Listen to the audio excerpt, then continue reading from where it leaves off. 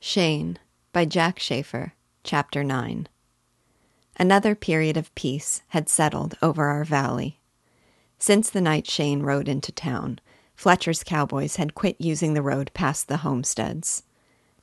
They were not annoying us at all, and only once in a while was there a rider in view across the river. They had a good excuse to let us be. They were busy fixing the ranch buildings and pulling a big new corral in preparation for the spring drive of new cattle Fletcher was planning. Just the same, I noticed that Father was as watchful as Shane now. The two of them worked always together. They did not split anymore to do separate jobs in different parts of the farm. They worked together, rode into town together when anything was needed. And Father took to wearing his gun all the time, even in the fields. He strapped it on after breakfast the first morning following the fight with Chris, and I saw him catch Shane's eye with a questioning glance as he buckled the belt. But Shane shook his head, and Father nodded, accepting the decision, and they went out together without saying a word. Those were beautiful fall days, clear and stirring, with the coolness in the air just enough to set one a-tingling, not yet mounting to the bitter cold that soon would come sweeping down out of the mountains. It did not seem possible that in such a harvest season, giving a lift to the spirit to match the well-being of the body, violence could flare so suddenly and swiftly. Saturday evenings, all of us would pile into the light work wagon, Father and Mother on the seat, Shane and I swinging legs at the rear, and go into town. It was the break in routine we looked forward to all week. There was always a bustle in Grafton's store, with people we knew coming and going. Mother would lay in her supplies for the week ahead, taking a long time about it and chatting with the women folk.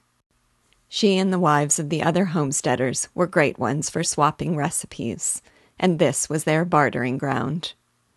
Father would give Mr. Grafton his order for what he wanted and go direct for the mail. He was always getting catalogs of farm equipment and pamphlets from Washington. He would flip through their pages and skim through any letters, then settle on a barrel and spread out his newspaper. But like as not, he would soon be bogged down in an argument with almost any man handy about the best crops for the territory, and it would be Shane who would really work his way into the newspaper. I used to explore the store, filling myself with crackers from the open barrel at the end of the main counter, playing hide-and-seek with Mr. Grafton's big and knowing old cat that was a whiz of a mouser. Many a time, turning up boxes, I chased out fat, furry ones for her to pounce on. If Mother was in the right mood, I would have a bag of candy in my pocket. This time, we had a special reason for staying longer than usual, a reason I did not like. Our school teacher, Jane Grafton, had made me take a note home to Mother, asking her to stop in for a talk. About me. I never was too smart at formal schooling to begin with. Being all excited over the doings at the big ranch and what they might mean to us had not helped any. Miss Grafton, I guess, just sort of endured me under the best of conditions. But what tipped her into being downright annoyed and writing to Mother was the weather. No one could expect a boy with any spirit in him to be shut up in a schoolroom in weather like we had been having. Twice that week, I had persuaded Ollie Johnson to sneak away with me after the lunch hour to see if the fish were still biting in our favorite pool below town. Mother finished the last item on her list, looked around at me, sighed a little, and stiffened her shoulders. I knew she was going to the living quarters behind the store to talk to Miss Grafton. I squirmed and pretended I did not notice her. Only a few people were left in the store, though the saloon in the adjoining big room was doing fair business. She went over to where Father was leafing through a catalog and tapped him. "Come along, Joe. You should hear this too. I declare, that boy is getting too big for me to handle." Father glanced quickly over the store and paused, listening to the voices from the next room. We had not seen any of Fletcher's men all evening, and he seemed satisfied. He looked at Shane, who was folding the newspaper. "This won't take long. We'll be out in a moment." As they passed through the door at the rear of the store, Shane strolled to the saloon opening. He took in the whole room in his easy, alert way and stepped inside. I followed. But I was supposed not ever to go in there, so I stopped at the entrance. Shane was at the bar, joshing Will Atke with a grave face that he didn't think he'd have a soda pop tonight. It was a scattered group in the room, most of them from around town, and familiar to me by sight at least. Those close to Shane moved a little away, eyeing him curiously. He did not appear to notice. He picked up his drink and savored it, one elbow on the bar, not shoving himself forward into the room's companionship, and not withdrawing either, just ready to be friendly if anyone wanted that, and unfriendly if anyone wanted that too. I was letting my eyes wander about, trying to tag names to faces, when I saw that one of the swinging doors was partly open, and Red Marlin was peeking in. Shane saw it too. But he could not see that more men were out on the porch, for they were close by the building wall and on the store side. I could sense them through the window near me, hulking shapes in the darkness. I was so frightened I could scarcely move. But I had to. I had to go against Mother's rule. I scrambled into the saloon and to Shane, and I gasped, "Shane, there's a lot of them out front." I was too late. Red Marlin was inside, and the others were hurrying in and fanning out to close off the store opening. Morgan was one of them, his flat face sour and determined, his huge shoulders almost filling the doorway as he came through. Behind him was the cowboy they called Curly because of his shock of unruly hair. He was stupid and slow-moving, but he was thick and powerful, and he had worked in harness with Chris for several years. 2 others followed them, new men to me, with the tough, experienced look of old herd hands. There was still the back office, with its outside door opening on a side stoop and the rear alley. My knees were shaking, and I tugged at Shane and tried to say something about it. He stopped me with a sharp gesture. His face was clear, his eyes bright. He was somehow happy, not in the pleased and laughing way, but happy that the waiting was over, and what had been ahead was here, and seen, and realized, and he was ready for it. He put one hand on my head and rocked it gently, the fingers feeling through my hair. "Bobby boy, would you have me run away?" Love for that man raced through me, and the warmth ran down and stiffened my legs, and I was so proud of being there with him that I could not keep the tears from my eyes. I could see the rightness of it, and I was ready to do as he told me when he said, "Get out of here, Bob. This isn't going to be pretty." But I would go no farther than my perch just inside the store, where I could watch most of the big room. I was so bound in the moment that I did not even think of running for father. Morgan was in the lead now, with his men spread out behind him. He came about half the way to Shane and stopped. The room was quiet, except for the shuffling of feet as the men by the bar and the nearest tables hastened over to the far wall, and some of them ducked out the front doors. Neither Shane nor Morgan gave any attention to them. They had attention only for each other. They did not look aside even when Mr. Grafton, who could smell trouble in his place from any distance, stalked in from the store, planting his feet down firmly, and pushed past Will Atke behind the bar. He had a resigned expression on his face, and he reached under the counter, his hands reappearing with a short-barreled shotgun. He laid it before him on the bar, and he said in a dry, disgusted voice, "There will be no gunplay, gentlemen, and all damages will be paid for." Morgan nodded curtly, not taking his eyes from Shane. He came closer and stopped again little more than an arm's length away. His head was thrust forward. His big fists were clenched at his sides. "No one messes up one of my boys and gets away with it. We are riding you out of this valley on a rail, Shane. We're going to rough you a bit and ride you out, and you'll stay out." "So you have it all planned," Shane said softly. Even as he was speaking, he was moving. He flowed into action so swift you could hardly believe what was happening.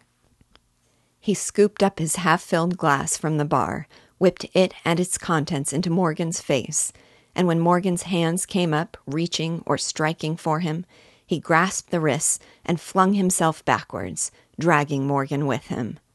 His body rolled to meet the floor, and his legs doubled, and his feet, catching Morgan just below the belt, sent him flying on and over to fall flat in a grotesque spraddle, and slide along the boards in a tangle of chairs and a table. The other four were on Shane in a rush. As they came, he whirled to his hands and knees and leaped up and behind the nearest table, tipping it in a strong heave among them. They scattered, dodging, and he stepped fast and light around the end and drove into the tail man, one of the new men, now nearest to him. He took the blows at him straight on to get in close, and I saw his knee surge up and into the man's groin. A high scream was literally torn from the man, and he collapsed to the floor and dragged himself toward the doors. Morgan was on his feet, wavering, rubbing a hand across his face, staring hard as if trying to focus again on the room about him. The other three were battering at Shane, seeking to box him between them. They were piling blows into him, crowding in. Through that blur of movement, he was weaving, quick and confident. It was incredible, but they could not hurt him. You could see the blows hit, hear the solid chunk of knuckles on flesh, but they had no effect. They seemed only to feed that fierce energy. He moved like a flame among them. He would burst out of the melee and whirl and plunge back, the one man actually pressing the three. He had picked the second new man and was driving always directly at him. Curly, slow and clumsy, grunting in exasperation, grabbed at Shane to grapple with him and hold down his arms. Shane dropped one shoulder, and as Curly hugged tighter, brought it up under his jaw with a jolt that knocked him loose and away. They were wary now, and none too eager to let him get close to any one of them. Then Red Marlin came at him from one side, forcing him to turn that way, and at the same time the second new man did a strange thing. He jumped high in the air, like a jackrabbit in a spy hop, and lashed out viciously with one boot at Shane's head. Shane saw it coming, but could not avoid it, so he rolled his head with the kick, taking it along the side. It shook him badly, but it did not block the instant response. His hands shot up and seized the foot, and the man crashed down to land on the small of his back. As he hit, Shane twisted the whole leg and threw his weight on it. The man buckled on the floor like a snake when you hit it, and groaned sharply, and hitched himself away, the leg dragging, the fight gone out of him. But the swing to bend down on the leg had put Shane's back to Curly, and the big man was plowing at him. Curly's arms clamped around him, pinning his arms to his body. Red Marlin leaped to help, and the two of them had Shane caught tight between them. "Hold him." That was Morgan, coming forward with the hate plain in his eyes. Even then, Shane would have broke away. He stomped one heavy work shoe, heel-edged and with all the strength he could get in quick leverage, on Curly's near foot. As Curly winced and pulled it back and was unsteady, Shane strained with his whole body in a powerful arch, and you could see their arms slipping and loosening. Morgan, circling in, saw it too. He swept a bottle off the bar and brought it smashing down from behind on Shane's head. Shane slumped and would have fallen if they had not been holding him. Then, as Morgan stepped around in front of him and watched, the vitality pumped through him, and his head came up. "Hold him," Morgan said again.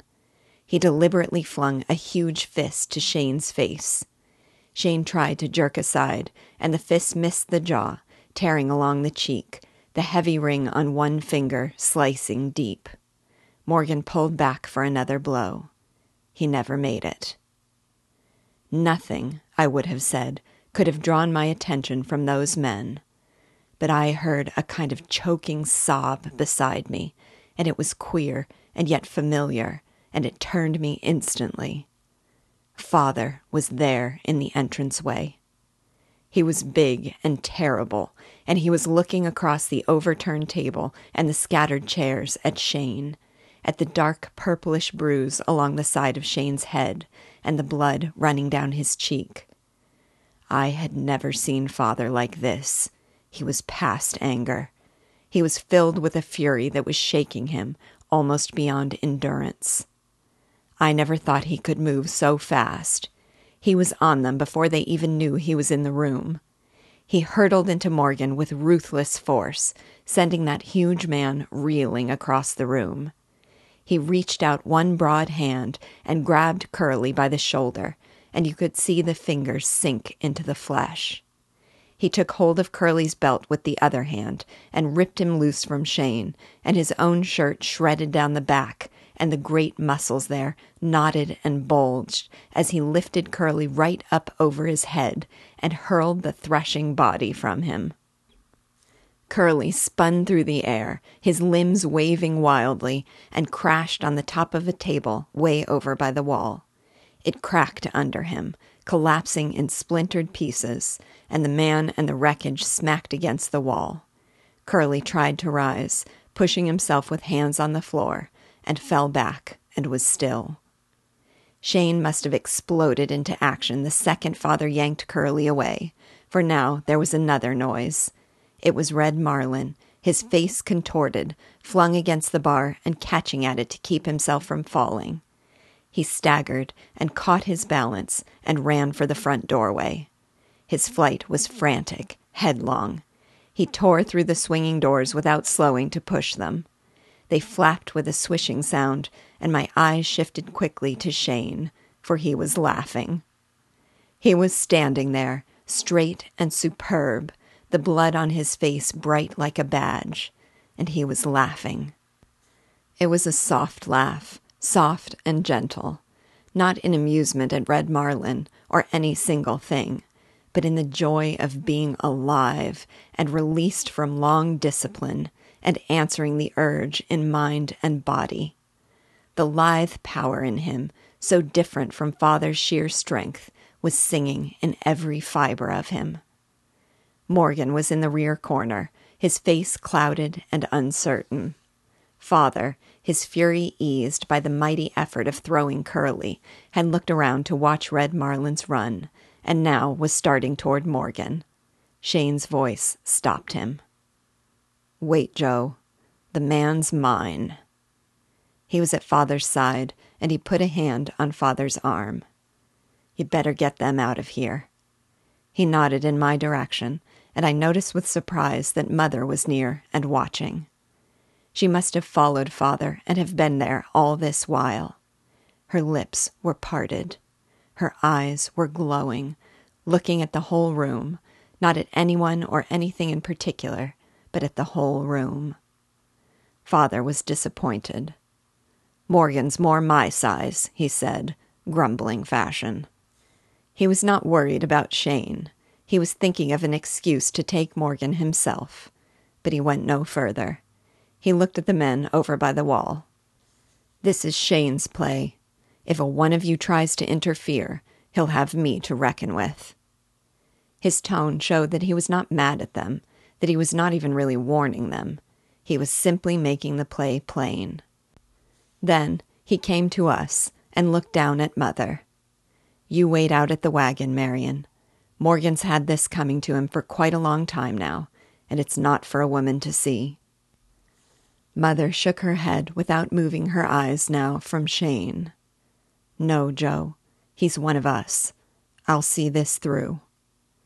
And the three of us stayed there together, and that was right, for he was Shane. He advanced toward Morgan, as flowing and graceful as the old mouser in the store. He had forgotten us and the battered men on the floor and those withdrawn by the wall and Mr. Grafton and Will Atke crouched behind the bar. His whole being was concentrated on the big man before him. Morgan was taller, half again as broad, with a long reputation as a bullying fighter in the valley. But he did not like this, and he was desperate. He knew better than to wait.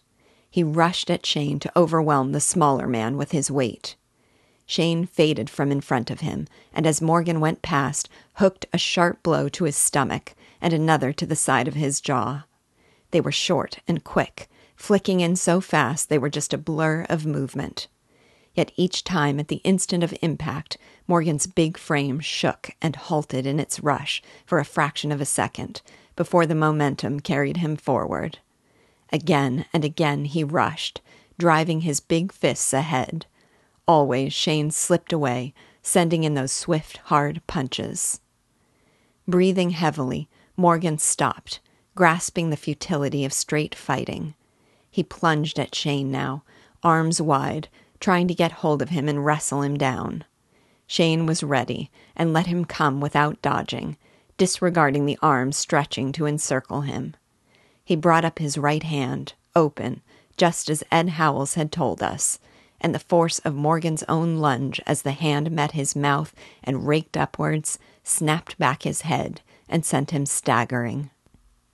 Morgan's face was puffy and red-mottled. He bellowed some insane sound and swung up a chair. Holding it in front of him, legs forward, he rushed again at Shane, who sidestepped neatly. Morgan was expecting this, and halted suddenly, swinging the chair in a swift arc to strike Shane with it full on the side. The chair shattered, and Shane faltered, and then, queerly for a man usually so sure on his feet, he seemed to slip and fall to the floor.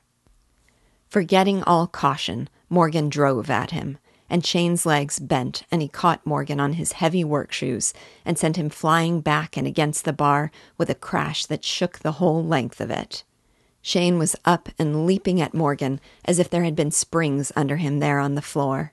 His left hand, palm out, smacked against Morgan's forehead, pushing the head back, and his right fist drove straight to Morgan's throat.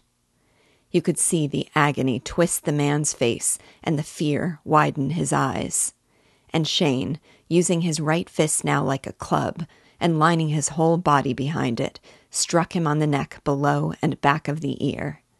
It made a sickening, dull sound, and Morgan's eyes rolled white, and he went limp all over, sagging slowly and forward to the floor.